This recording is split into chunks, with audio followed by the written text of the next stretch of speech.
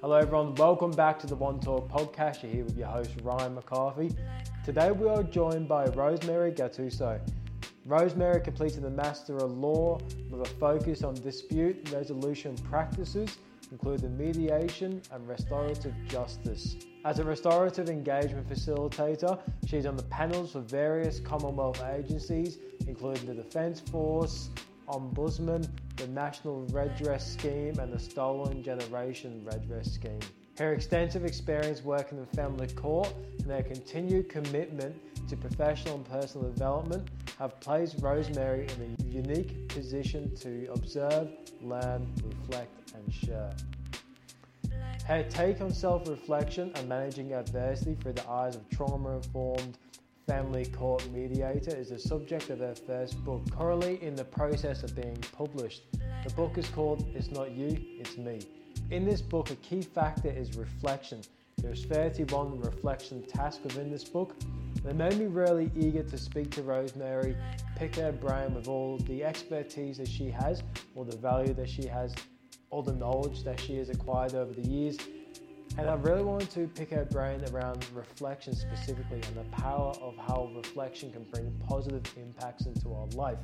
In this episode, we touch so much on reflection, personal development, personal growth, being a mediator, what comes with that, being a family mediator, some of the common trends.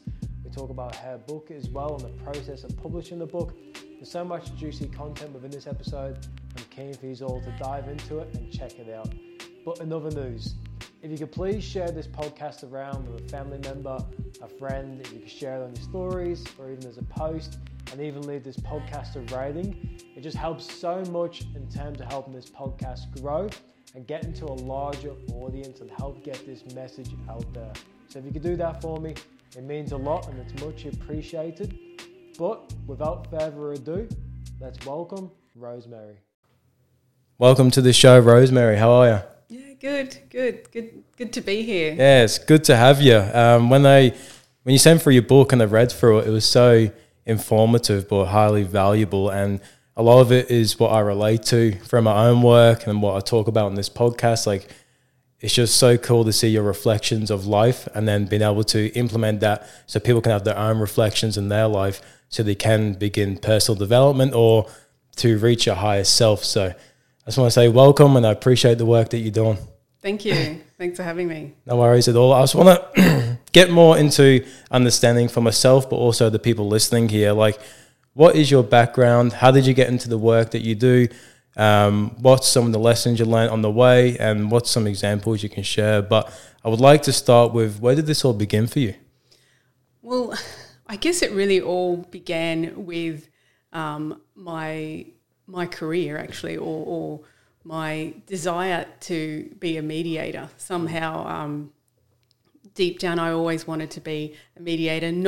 It's not a very common profession, and not many people know what it is. But after, studying law, I realised that I'm not really meant to be a solicitor or any form of legal practitioner. But it introduced me to mediation, and I guess how that is relevant to what I'm proposing in my book is because being a mediator means being non-judgmental and being that independent third party. And I guess once I did start working as a mediator, I realised how important that part of my role is. And, well, firstly, how different it is to the traditional sort of legal system and maybe even the default approach that most people have, or many people have generally in life, because to sit with someone and show no judgment, not to take sides, and just listen and sit there and be with them, that can really make for really open conversation and have also challenging or tricky conversations. So, and I guess really in my work, I noticed that if my client or any of my clients felt that I was being judgmental, whether or not I was, or it was their perception is regardless, it would make moving forward quite difficult. Yep.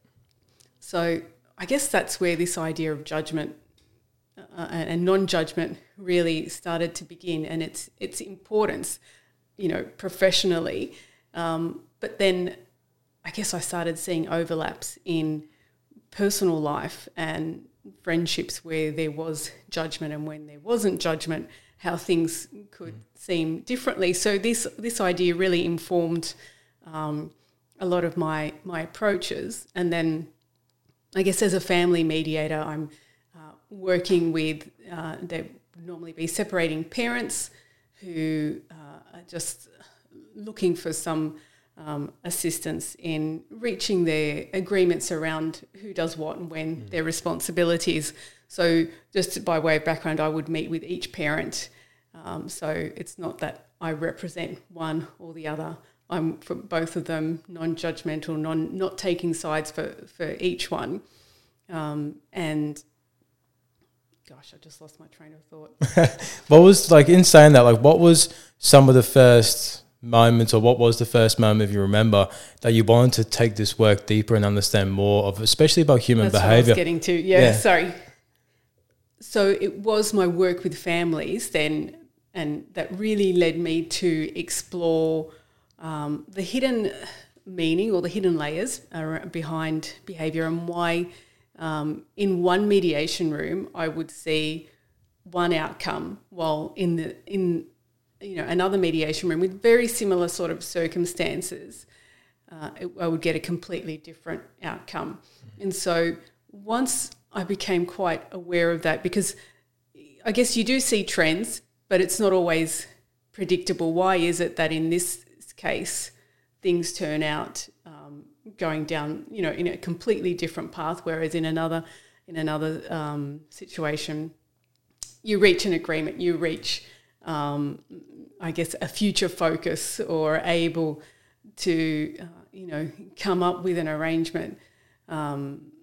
So that's really sparked my curiosity. And then at the same time I started studying couples and family therapy. Yep. So, and that's where I really became aware of this, idea of working trauma in a trauma-informed way, or just working in a way that really acknowledges and respects the fact that everyone comes to a situation with their own background. Some of it includes, quite, I'm going to say traumatic experiences, but it doesn't, it's just adverse experiences, and that has really shaped the way that they perceive and approach future circumstances. And that's that difference that I was seeing in mediation, in the mediation rooms. And so that's where I just started studying as much as I could, or whatever was available on, childhood trauma, childhood development, and just really anything trauma related. Yeah, because especially in mediation, it sounds like, because I first learned this from reading the book The Power of Now by Eckhart Tolle. He talks a lot about observation and being the watcher. I believe that probably translates into being a mediator. But do you feel like you had the realization of looking within from observing other people? Definitely. Yeah. Because then I'd see, clients respond in a particular way, and I would be like, oh, yeah, it'd take me back a bit, and I'm thinking, oh, I think I'd probably do the same thing, or oh, gee, that's, and it just really got me thinking also about myself, because then I started to, in the same way that I could see the trends in clients and even others, then I'd see it in myself. So I guess that also helped me to really name what I was seeing as well. Yeah. What was that like at first? Because I know when we have those realizations within, it can be a bit of a shock to ourselves and hard to actually accept it.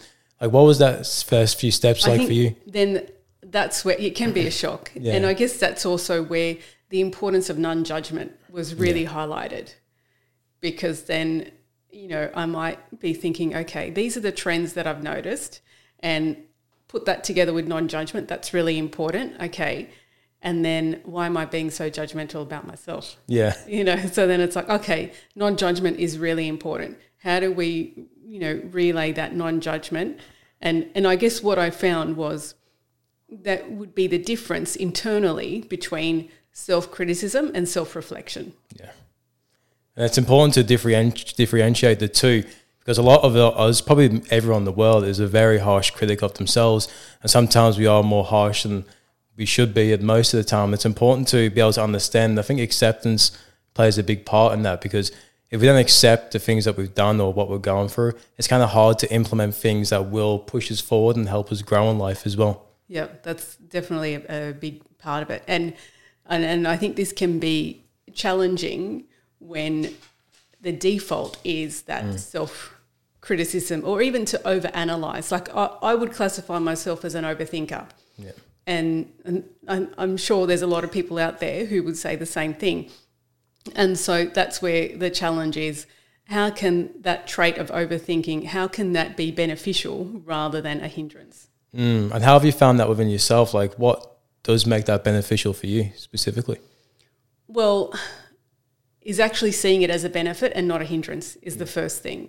Because I might get into that mode of, I take too long to make decisions because I overthink things. Yeah. But maybe I consider all my options. Yeah.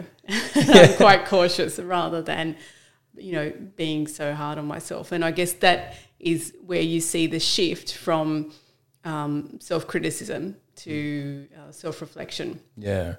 And that's why reflection is so important, because like on a personal note, I went and saw a friend, it was probably last week, and I said to him, I want to improve my skills as a communicator, like for the podcast and just for life and public speaking and whatnot. And she goes, why do you feel the need to? Like, what's the deep belief behind that? And I sat with it and I realized that I'm just overthinking things and playing into them and trying to fix things that aren't broken. Like, yeah, there's always room for improvements for things in life, but I like this topic about overthinking because it relates with so many different situations of everyone's life as well. And with like, does meditation help? Does breath work help? Like, is there other things that you implement that are actionable? Yeah, there's definitely practices. Any sort of mindfulness practice will help,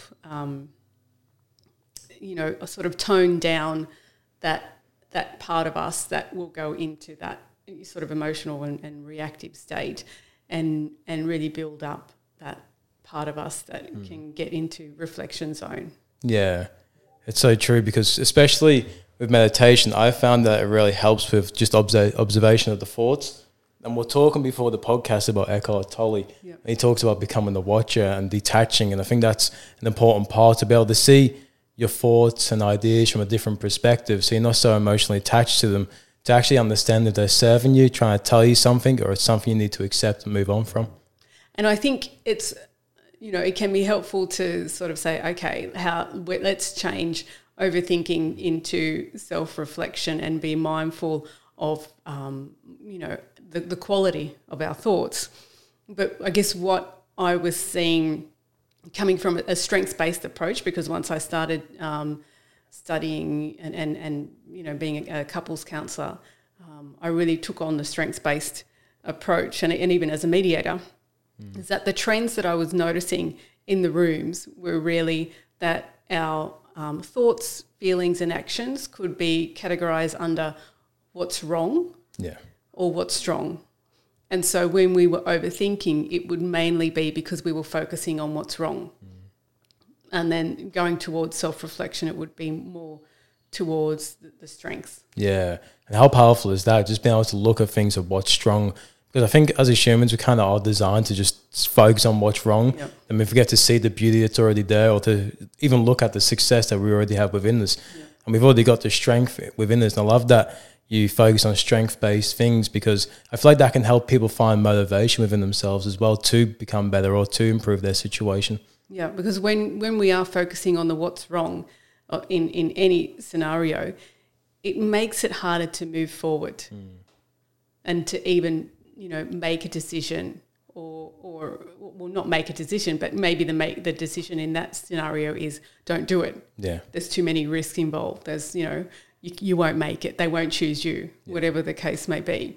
But then when we're focusing on the strengths, it makes it easier to have the courage to step forward.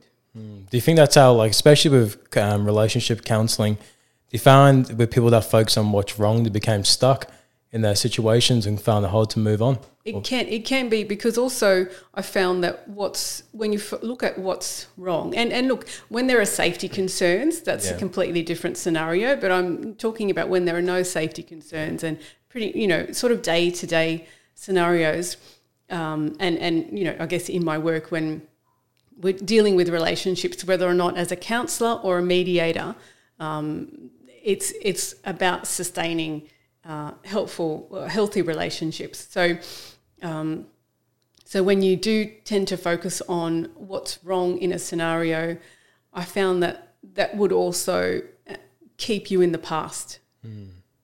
And so then it's hard to look at future scenarios or make arrangements for the future, or even think about having a future focus when the wrongs of the past are still held in the present. Yeah.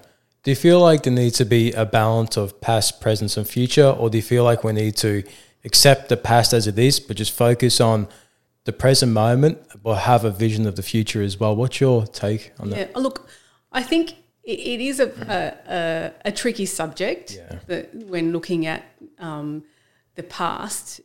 It's really broad. Because it depends, we do, say if we're going through a major grief and loss, then it's natural to go look at the past. I guess it's more when it's not just a grief and loss process, it's I'm staying here. Yeah. That's where I guess there is a bit of a potential danger when it's about staying in that past scenario that stops you moving forward. So, and I guess it's an individual thing to kind of see, well, what will help me move one step forward into the present, so then I can make future plans. And I love within your book too, especially because I think with the past and future, it all comes down to reflection as well. And you have 31 reflection task within your book. And I want to talk to you about the journey of finding the 31 different tasks and how that first began for yourself, because there is a lot of things within those, each particular ones that people can implement in different areas of their life, and it's just find the ones that do work best. But I just want to know more about yourself with those 31 reflection tasks. Yeah, well, I guess the idea with the task is that there is a way to really implement the ideas that I'm proposing. So, and to make it user-friendly, so that it's based on, the reader's own experience and their scenarios and what's relevant for them. And so part of it, and I mean, some of them come from, I guess, the work that I've done as in strengths-based and as a counsellor.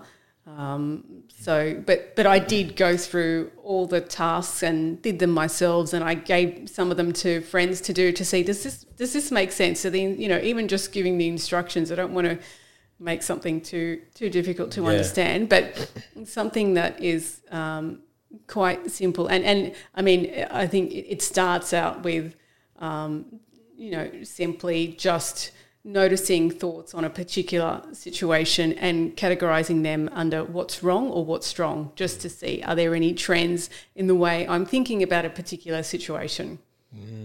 I think, folks, especially, I love how you said that, because focus on what's wrong, what's strong. And because even with moments in my life and with people I've worked in my field, when these do start to focus on what's strong, I start to see them getting results. But it's also not neglecting the past and what's happened as well, because that's where, like you said, if loved ones passed away, that's where a lot of our memories are lied as well. But you like to touch on polar opposites within your book as well, especially what's wrong versus what's strong. You also touched on unsafe mode versus safe mode as well. Could you touch more onto that? Yeah. So when I started doing a bit of self-guided study in trauma and neuroscience, I guess in the same way that I categorised thoughts, feelings and actions as being under what's wrong or what's strong, I found that from a biological perspective, I could categorise, come up with two categories, unsafe or safe. And I guess what I mean by that is, if you look at it, that from a very, very basic functioning of the brain, it's essentially to keep us safe and be on the lookout for threat. So, and if there are threats, then how can we get back to safety? So that was my very, very basic kind of way to sort of summarize or highlight where we might be from the brain's perspective in any given situation. And I found that the unsafe scenario could correspond with the what's wrong scenario. So I propose that the closer we are to what's wrong, or where our thoughts are could go under the heading of what's wrong, then that will bring us closer to the unsafe mode. Yeah. Yeah, well, that's so interesting. I've been loving this book because to relate with that, you also touched on handling adversity, like the trends for handling adversity, and like what's wrong versus what's strong. And especially when people reflect on adversity through their life, it's just an important factor that I want to touch on before we move on to the next subject, because I think reflection is something that we all need to do more. Yeah, and it's as I've touched on, reflection is something that can all too easily move into overthinking and self-criticism. Yeah. So and then that is not as helpful, because we want to sit into reflection mode, or even it's not about being in reflection mode the whole time, because that's we're only human, but maybe be aware of, oh, hold on, I'm going back into the overthinking, in the self-criticism mode. How can I shift back? And also, what have I learned from that? Okay, I'm aware. I know these are my triggers, or this is what I can be looking out for or working on in the future. So, so it's less about staying in self-reflection mode, which would come under also what's strong mode in a situation, all the strengths, all those kind of positives in a particular situation, and also yourself. Yeah. And in saying that, like, how long do you recommend to stay in reflection mode? Is it something you do at nighttime, something you do in the morning, or? I guess I do have some specific practices to reflect on, whether or not it's written or meditations or just, kind of your thought process. But I guess it's more about the ability to catch ourselves out with less judgment or in a non-judgmental way, to then say, oh, okay, I'm doing that. I'm going back into that criticism mode. I'm going back into judgment mode. I'm going back into that mode where I'm focusing on hurts of the past. It's not helping me. Okay, how do I move forward from there? How do I then move from what's wrong to the strengths in the situation? So it's more about catching. We can, there are specific self-reflection tasks that you can do, whether or not it's weekly or daily or whatever works for you. Even just sometimes meditation will help that reflective process, because it's going to build up the parts of the brain that will help us be less reactive and more in the responsive mode. Do you think it's important to implement any gratitude with reflection as well? Yeah, look, if gratitude works with you, then because that's also about. I do daily gratitude practices, because I've got a planner that has it, so it's easy for me to implement in my day or to fit it in, because it's on the page every day. So, and I guess that's also about making you think about the events of the day. And every day doesn't have to be so amazing. Yeah. It's just, we have day-to-day moments, and it could be, I'm grateful for the barista who made my coffee this morning. It could be something, because it just makes you think on that day and think, oh, what was really good about today? Yeah. It doesn't have to be great. It's just something that, that really helped me today. That made my day, or I'm glad that, I had that interaction. Yeah, and I think it's a key to make it simple as well, because I feel like so many people can try and idolize the big things and they forget about the little things that happen in their life. Like, I had this reflective moment just out of nowhere the other day, and I was just sitting in my kitchen. I'm like, how grateful am I to have a house? I was like, there's so many people that don't have a house, and it made me really just reflect out of nowhere and just be happy and grateful within that moment. So I loved how you touch on just the little things, even like drinking water, clean water, and it's just finding things that are strong as well and going back to that. And I think our society has a tendency to look towards what's wrong. I mean, you turn the TV on, you turn social media, on anything you turn on, and we are either given images of what's wrong in the world, or it's also we can be given images that might lean us to highlight what's wrong in ourselves. Yeah. Because we see what other people have or what they're doing, and it highlights for us what we don't have or what we aren't doing. Yeah. So that's also that, and that's sort of not as obvious as we turn on the news and it's all this negative thing. It's also how we perceive and interact with the stimulus around us. Because with the news, that's something I personally took away from my life, is being engaged in things that do focus on what's wrong and all the tragedies that happen, because I felt like the more I consumed that content or the news or social media, I started to feel that way within myself as well. And you feel like with people, it's important to detox the things that are externally that might reflect that internally. Yeah, it can be. I mean, if that helps for you to, I guess, realign yourself or help see less of what's wrong, then that's definitely helpful. And I guess one of the ideas that I propose is a screen detox or a social media detox, or whatever your medium is that can be a bit triggering. Yeah. And highlight what's wrong in you. I guess if we watch something and it makes us highlight what's wrong in us, okay, we can shut off that external factor. But it's also a clue for us as to, highlighting where we can focus or what would help us so that we aren't as affected or impacted by that external stimulus. Yeah. And do you think the subconscious mind plays a big role in this? Because the subconscious mind is on automatic like 90% of the time. So there are times we are conscious and the things we're implementing is getting programmed to our subconscious, and that's how we're on autopilot. Do you think it plays a big part in all this? Yeah, I mean, I think so. I mean, I'm not that knowledgeable on, that area, but I guess what I have noticed is these we look at what's happening, but it also highlights what's not happening. And I guess there's things that are implied, and that's how I see that working out for the individual, because I might see something and then it implies that, I need more or I don't have enough. So I guess that's where my focus would be there, if that makes sense. Yeah, that makes sense. Yeah, because especially I believe, and you can give me your perspective too, the world is our mirror. So the things that we see can be a reflection of parts of ourselves.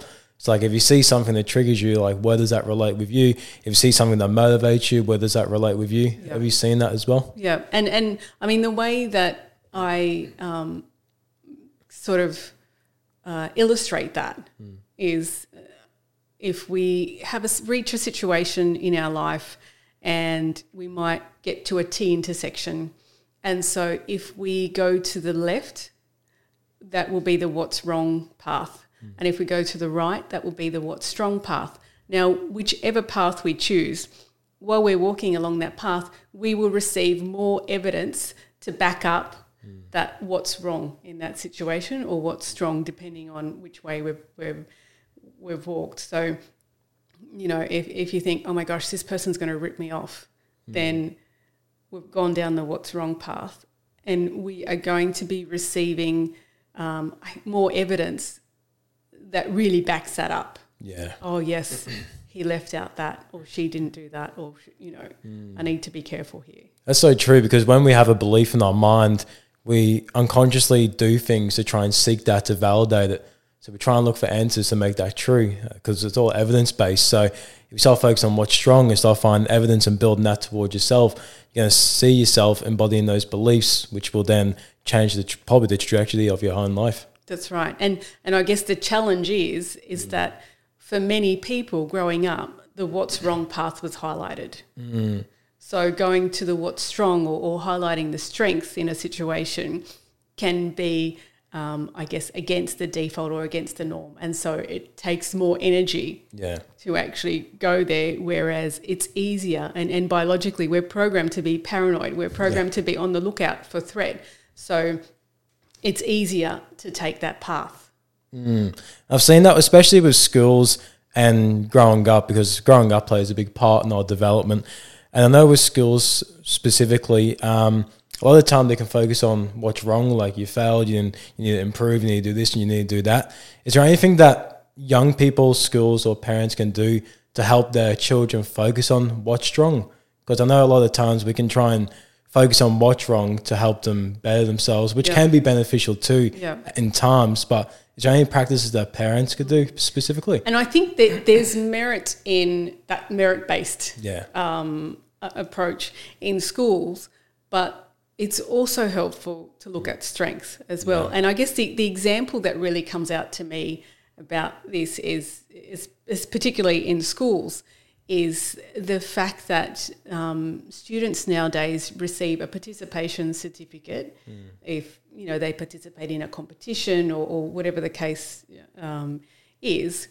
And I know there has been a bit of discussion about that, because perhaps sort of our generation would have received merit-based certificates, and there was less focus on participation. But what I find is that the participation certificate is actually strengths-based, and it's going down the what's strong path for students. So it's saying, you put your name down and you participated when you didn't have to. You did it. And even if you had to, you still did it. So that's highlighting, good on you for trying, for participating.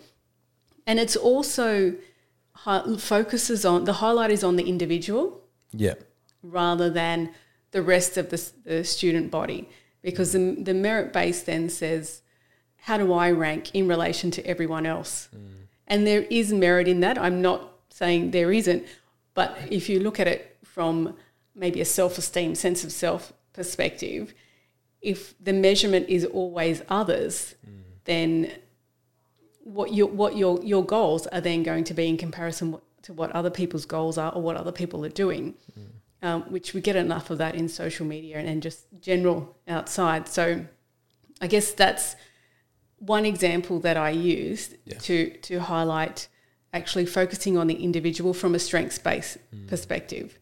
So I think in schools that is quite helpful. I know a lot of people disagree with that. Yeah, I love that perspective on it, because there is a bit of controversy around participation trophies. And I understand the people that say you shouldn't get them, but I believe people should receive participation trophies because, like you said, it's a reward for trying. And it's a reward for an attempt to try and do something that they might succeed in, or at least putting their name down. And that can motivate them to keep going or try again and try again. But if you knock someone down for trying, it's not going to really motivate them to want to push on and keep doing great things. Or the motivation is external. It's because I want to be better than everyone else. Yeah.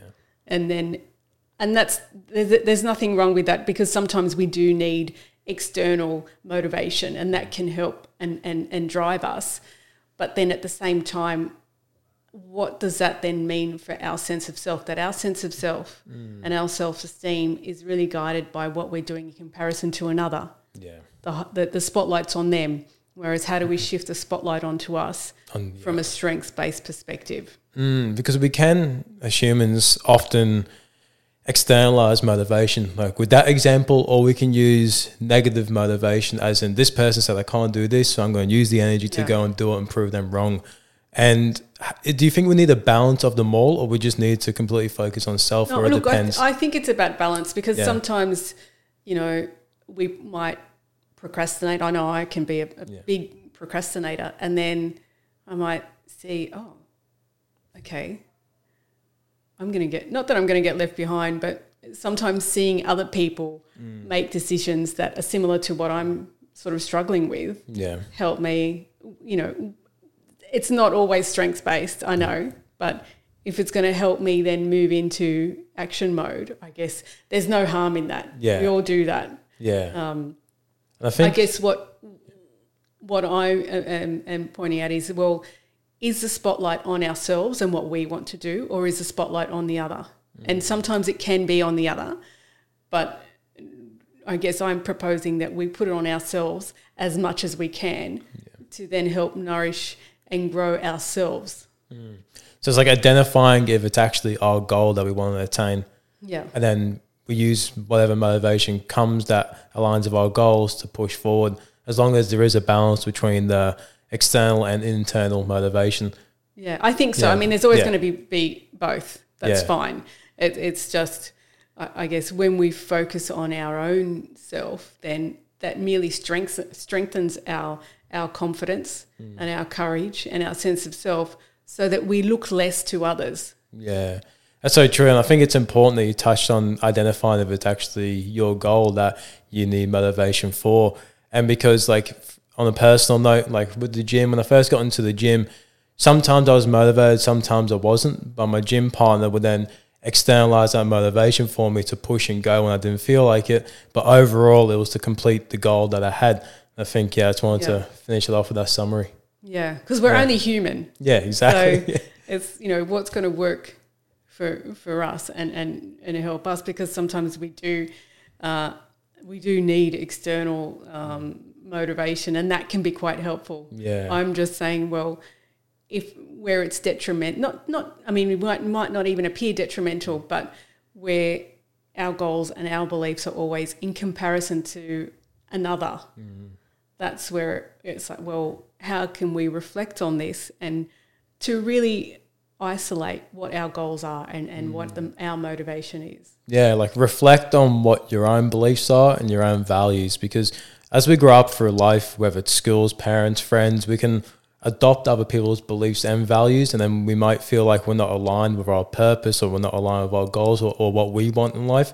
So yeah, just being able to reflect on what your own beliefs and values are and understand if they're actually true to you, or if they're adopted by someone else. Is that something that's right? Yeah. And I guess I've also picked up that there's a lot to be learned from what's happening and what's not happening. So if we have a goal that we sort of identify with someone else, they're doing that, I want to do that, or I would like to achieve that, or I want to buy that, or whatever the case may be, I guess firstly we're putting the spotlight on someone else and not ourselves. So that can be sort of a clue to where our sort of thoughts are going, but it's not it's not an indicator that it's bad, but that's just a clue.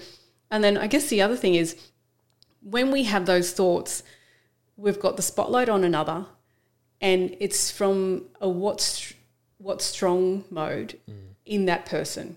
Yeah. And then the flip side is then it's highlighting what's wrong in ourselves, because we don't have that. It's our deficit that so we want to achieve, strength like the other person has a strength. So I guess what I'm proposing is that ways to then shift the spotlight onto ourselves from a strengths-based lens on ourselves, rather than the other and strengths-based for them. Yeah, and talking about this, I feel like it would make, it's a really important trait for leadership skills as well, being strength-based. Because I know sometimes leaders can want to focus on people's weaknesses and then try and bring them up that way. I feel like to get the most effectiveness and also the most out of the team that you got is to focus on strengths. Yes, that's so true. And I guess for me, one of my first experiences of being in a strengths-based organisation was my first job as a family mediator, because the manager there was extremely strengths-based. Yeah. And so what I found is that the more strengths-based she was with me, the more strengths-based I was with myself. Yeah. And you could see that in my own personal and professional development. And that will build confidence as well, self-esteem, self-belief, and all these other positive things that will push you through life as well. Because when I first started working in mental health, my team leader was amazing at the time. He was just constantly would tell you everything that's good about you, everything you're doing right. Like, obviously there will be times of reflection where you say you're not doing this, because that's important too for growth. But majority of the time is all about strengths. And I felt like that made me not just a better worker, but also a better person. Yeah. And it's true. There's two, as I always view situations as there's two characters, the self and the other, which is everybody else. And so even in that situation where working in a strengths-based environment, then you feel more strengths-based. You receive strengths-based management, I guess, and you become more strengths-based about yourself in relation to yourself and also in relation to others with clients. And that's what I noticed, that the strengths-based approach I found beneficial for myself as a mediator there. But then I was also being implemented in the mediation room with clients, and I could see the benefits there. Yeah. Do you feel like as a counsellor or as a mediator, when people first come to you, they may think that there's something wrong with them, there's something like... And well, that's the default because it's already in a sort of a deficit approach because, you know, I go to someone because I've got a problem and I can't fix it myself. So it's already in the what's wrong. I can't do it. I need to go to another because they can help me fix it. Do you find that it's a bit of a shock to them when you start focusing on what's strong instead of what's wrong? It can, because for many people, you know, they haven't had experience either with mediation or even with a counsellor, but particularly, you know, mediation, because it's sort of, you know, not a regular occurrence for most people. And so they can go in expecting one approach, expecting me to make a decision or expecting me to give them a solution, and then realise, well, actually, we're just as capable of making our own decisions. And my role is really just to facilitate their conversation. Like everyone already has the answers or the success within them. It's just helping them move all the things out of the way to identify it. Yeah. I mean, and I guess I also have, you know, talk about as long as there's no safety concerns. Yeah. And that's also not to say that clients who come in and aren't able to reach, you know, their own solution, because I guess everyone is at a different stage in their life. And me as a mediator facilitating or even a counsellor, that sort of dialogue, I've got to be guided by, I guess, the pace of all parties. So, you know, and I'd say, well, then the pace would be the pace of the slowest party, just to put it in that, you know, it's not very strengths-based, but because it's more about respecting where everyone is in the room and providing a space for everyone to feel comfortable or confident to move forward. And so if that means that there's no agreement or that perhaps going through having a solicitor next to them or representing them can get a better outcome or be more beneficial in that situation, then that's something that can be arranged. So and coming back, because this will tie in with this, like coming back to the past and present talk we talked about before and the future as well, and find the balance between all of them. Like, is there anything specifically that helps with identifying a vision and implementing practices that will get you there, but in a healthy way that you've seen? Yeah.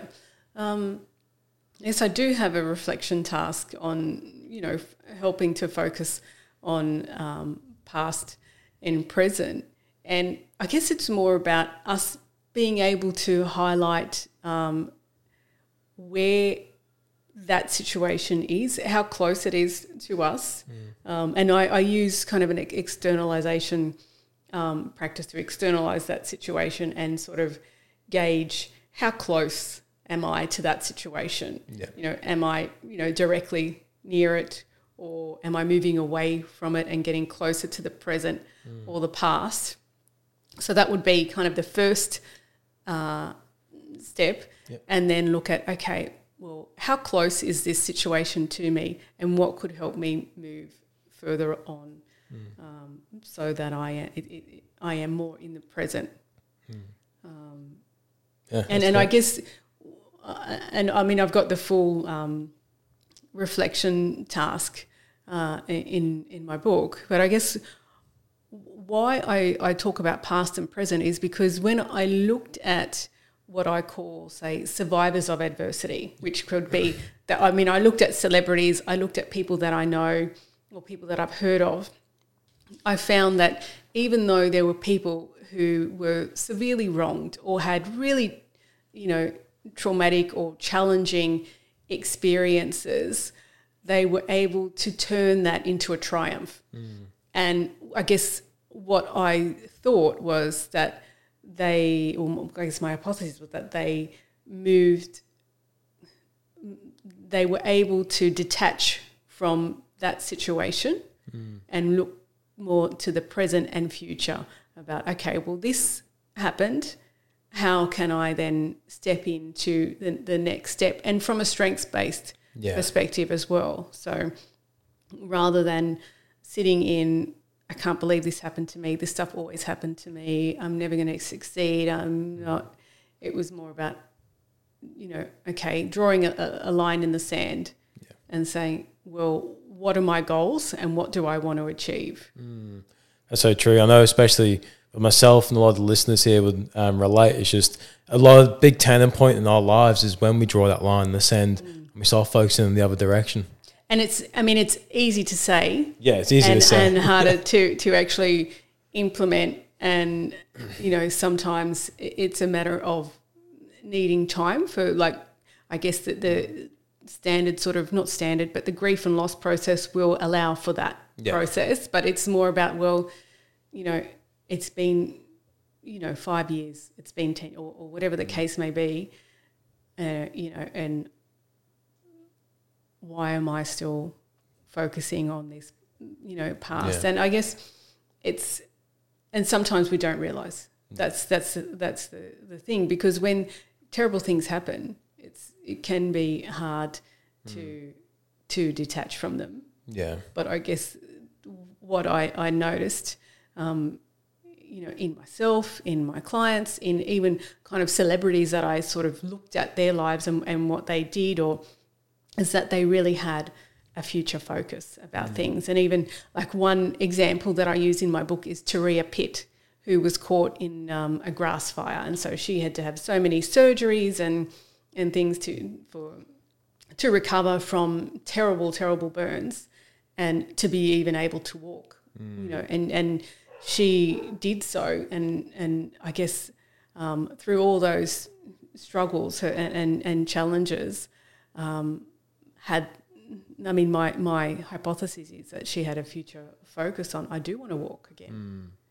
That's quite a significant thing, but for me it highlighted the importance and impact of having those kinds of goals, or look, even just focusing on the future. Okay, there will be, something else. Yeah, because it is a journey.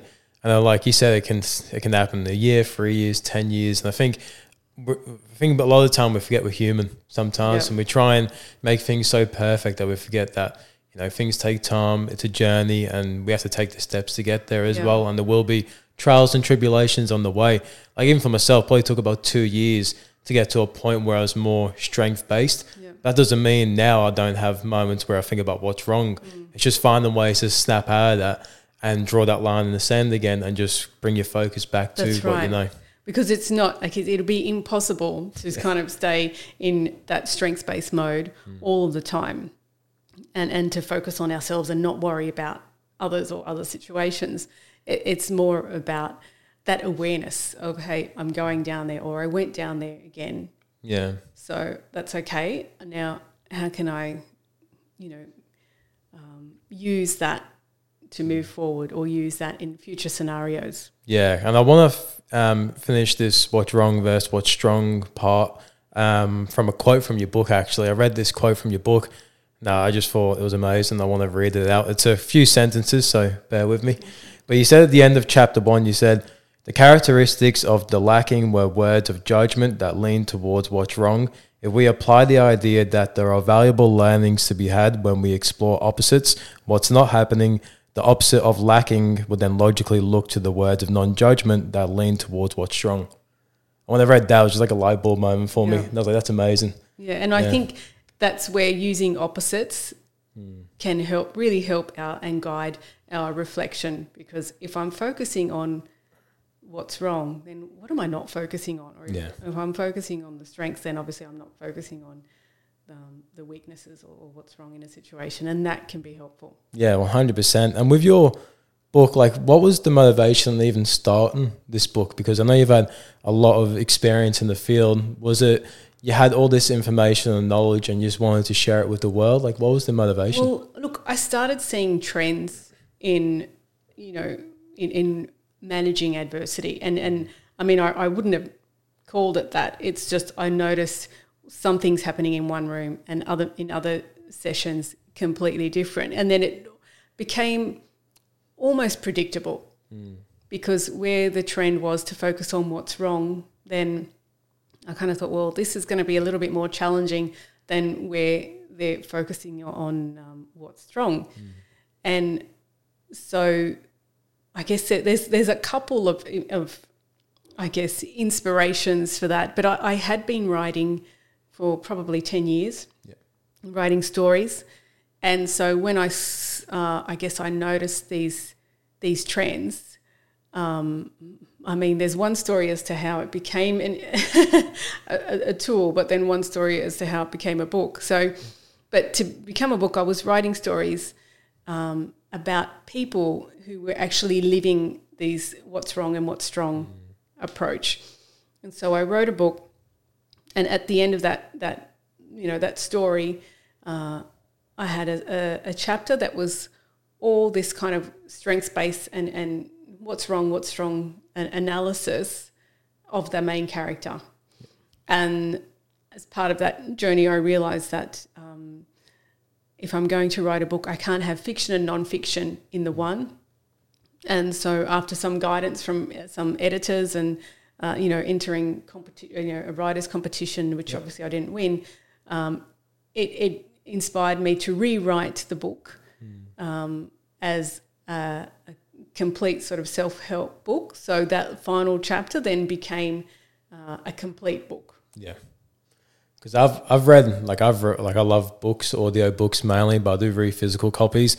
And I do believe personally this is one of the best reflection books that I've read. I'm going to recommend this to people because especially with 31 different tasks and then all the value and information jammed in between all that, it's unreal. That's great. Yeah. Because I guess I find that growing up, I did have a different perspective or a different way of seeing things to everyone else. And that was a little bit challenging because sometimes it was harder for me to learn things, concepts in the sort of traditional way.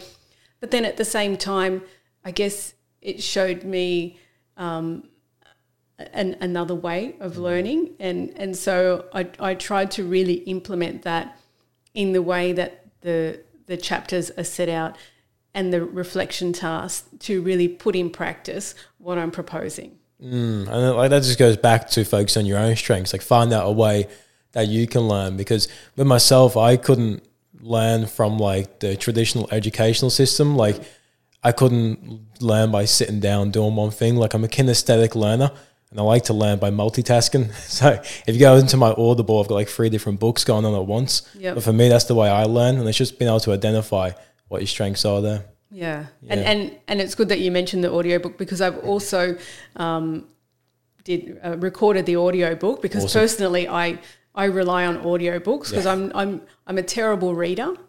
So I mean that's really not strengths based, but I'm better at listening. So I did record the audiobook as well because I know that I would not have read not even half or most of the books that I have if it wasn't for the audio version. Yeah, I'm the same. I love audio books. I find they're just more easily digestible, and it also helps with time as well. You can listen to it while you're driving, while you're cleaning, mowing the lawn, That's whatever. Right. Yeah. How did you know when the book was finished? How did you know at the end of it, this is it? Well, I did have a lot of support because, as I said, I entered the Hay House Writers Competition, and I mean I didn't win that, but then through that I got linked in with some editors who would help me, sort of fine tune where I was at and where I could go moving forward. So I always had good sort of professional support around me to sort of guide where I'm at and if there was anything else that could be included or my case, I had too much. Yeah. So And that just shows the importance of having the support network around you, like a team around you that you can go to and get their opinion on, get their perspectives on, because I think too many people can try and do things by themselves and try and focus in on it. But I find that when you have people around you, you're able to see different perspectives. That's why counselors are awesome, because they're able to see things from a different box and ask good questions too. Yeah. I think that's a really good point. And particularly because I'm self-publishing. Yeah. And I mean, I started off with a traditional publisher, then went to assisted self-publishing, and then went to fully self-publishing. So that's another story. But what I found is that traditional publishing really focuses on what's wrong in the writer, and what their work is. So that was huge for me to come to that realization. And then I think also traditional publishing industry really doesn't acknowledge the role of the writer and because my book, that's my now I see it as my property. Yeah, it's my intellectual property. So if I own a house, then and I need to get repairs done to it, I might get a few quotes and make sure that the people that come onto my house are people who I feel confident with. Yeah. But I felt that in the writing industry, it was just, well, you're a first-time writer, take whatever you're given and that's it. Take it or leave it. And if you don't like it, too bad, because, basically you've signed a contract with us. So it's whatever we want to do with your book. And I thought, gee, that's really not strengths-based. And so I'm so glad when that fell through, because then it really gave me more ownership. And then I linked in with some really helpful professionals who were able to give me some guidance. That's amazing, and that's inspiring within itself to hear that, because you stuck with what truly aligns with you. Like, I'm not sure if you know who David Goggins is. No, I don't. So David Goggins, he published a book called Can't Hurt Me. And he's basically this dude who had a lot of trials and tribulations, went to Navy SEALs against all odds, trained in Navy SEALs, and after that became a marathon runner. Like, his life's incredible. But when he first wrote his book, publishers said basically chuck the book back at him, said but they don't want it, or they're offering him like crazy contracts. Then eventually he self-published it, and it became like one of the best-selling books ever.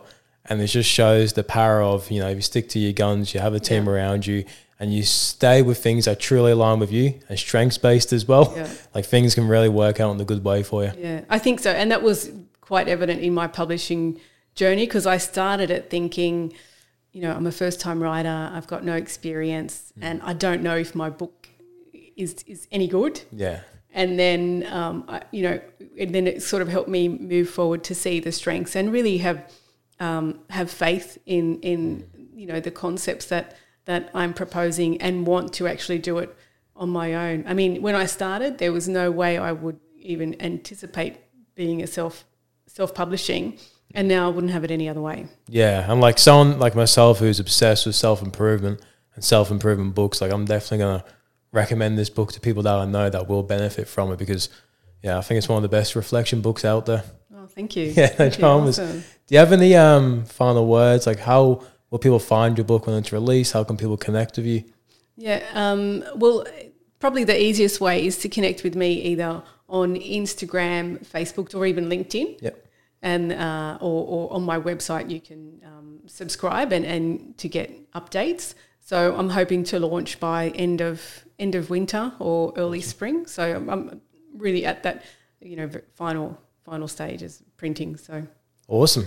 Well, I'm looking forward to it. But I'll link all that in as well in the bio of this episode. So if you're listening, jump in the bio. You'll find your LinkedIn, Instagram, etc. Check out the book. Can't wait for it to come out and get a physical copy. But thank you for joining us today. Thanks for having me. No worries at all. Cheers.